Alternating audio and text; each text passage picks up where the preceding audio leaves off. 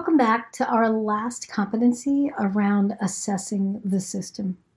In this video, I want to introduce to you the concept of using assessment tools, not necessarily recommend a bunch of assessment tools you could use, but help you understand why assessment tools could be useful and could be helpful and how to use them in a healthy way.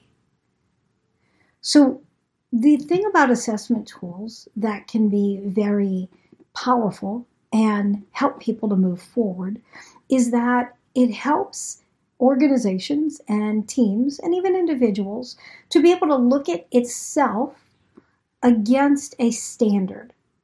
Now, this standard might be a standard set by the organization. It might be a standard set by the Agile community. It might be a standard that you as a coach develop from your perspective of what a good team or a good product owner or scrum master could be.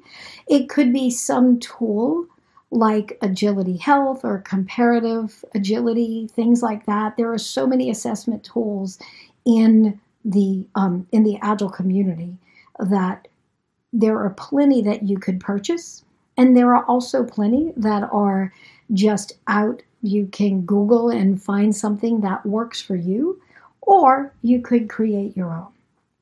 What's really important about these assessments or these assessment tools is that, number one, the client is empowered to make decisions about where they believe they are and where they would like to go. So assessment tools are a way for your client to look at themselves from a neutral perspective to say, this is what I'm doing versus this is what the industry or my standard says I could be doing. This gives them the ability to use this tool as a growth mechanism so that they can make plans for improvement and for growth, and so that they can explore areas that they don't already know or have skill and expertise in and go find out what those things are and how they might be helpful. What's important about these assessment tools is that they are not used as a way to grade a team or report progress to leadership or to organizations or to measure one team against each other. When you begin to do that, immediately the tool becomes ineffective. It's the same thing as using velocity as a way of saying if a team's doing a good job. If the assessment tool is going to be something that is used for their paycheck or their bonus or their performance review, then they will not be able to be honest about where they really are, and they won't be able to grow because they have to worry about their paycheck and their promotion and feeding their family. So that's an abuse of an assessment tool. We never want to use it that way. I would also say that an assessment tool, we want to give the team the ability to, number one, own the assessment, so them say where they think they are. Now, if we put that all by itself, it's not tremendously helpful after a while, because what happens is you don't know what you don't know. So even though I can read this assessment tool and I can say, well, I'm doing this or I'm doing that, if I don't know what healthy looks like and what the intention of the tool has behind it, I don't know what I don't know because I've just never done it, then I'm likely to assess myself higher, which would be fine other than the fact that I won't know I need to improve in that area. So the way that this is generally offset, or the way I personally offset this, is that I go through the assessment with the team or with the individual, and I ask them what they're like, where would you rate yourself in this category? And then I tell them where I would rate them in that category. And sometimes I rate them higher than they would rate themselves, and I explain why so that they can specifically see these are the things you're doing that you don't realize you're doing that actually make you stronger and more powerful than you are. And if they rate themselves higher than I would rate them, then I explain to them what the gap is. between what they're doing and what they could be doing, that would be even stronger. They can change their assessment of themselves based on what I said, or they cannot change the assessment of themselves. It's totally up to them. It's not up to me to decide where they are or where they need to be. It's really their own decision about what they want to be. So it's on them.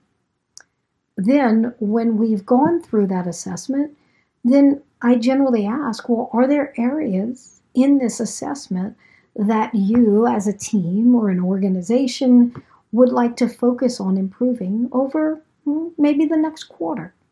Assessments are usually used over a quarter, over 6 months, over a year. So they're larger things that we want to look at the higher level view on and be able to make changes over time. So I let them pick, well, what is it that we want to do? And then we discuss, well, how will you get there? What are some of the things that you can do that will help you get there? What do you need from me? Do you need training from me? Do you need me to mentor you on some things? What do you need from others? Do we need to go outside and get expertise and have someone come teach you something more technical or something like that? Is this something that you can go and read about and explore? Do you need to just set experiments? What permission do you need from leaders? So we talk about how are you going to actually improve, and we talk about how will you measure improvement. So if we think about a SMART action plan, S is specific. What specifically are you going to focus on for improvement? And I encourage them not to take on too much, because you can't change the world in a day, but you can take one step towards change and bring yourself to a better place without frustrating your world. M in SMART is measurable. So how will you measure success? How are you going to know if you actually got to the result you want? What will be different? What will exist when you get there that doesn't exist today? So that way they're very clear about where they're trying to get and how they'll know. A is actionable. So that's the actual plan. What are you going to do? Who do you need? How are you going to get there? How are you going to be responsible? How are you going to own this change for yourself? What are all the things that you need to, talk about changes in process or learn, or what's the plan? That's actionable. What are the actions we're going to take? And who is responsible and accountable for those actions? Let's see. R is, how does this actually relate to your system's goals? So what business objectives does this tie to? What organizational objectives does this tie to? What performance objectives does this tie to? Does it tie to company values, agile principles? What's the bigger picture about why you're doing this? And then T is time boxed. What's the time box for change? How often are you going to check in? Are you going to check in every sprint? Are you going to check in once a quarter? When do you expect this to be done? What experiments and what are the time boxes on those experiments? So by putting together with them, working with the assessment tool, helping them to figure out where they are and where they want to be, and building a SMART action plan, that can help them own that change and get where they want to be.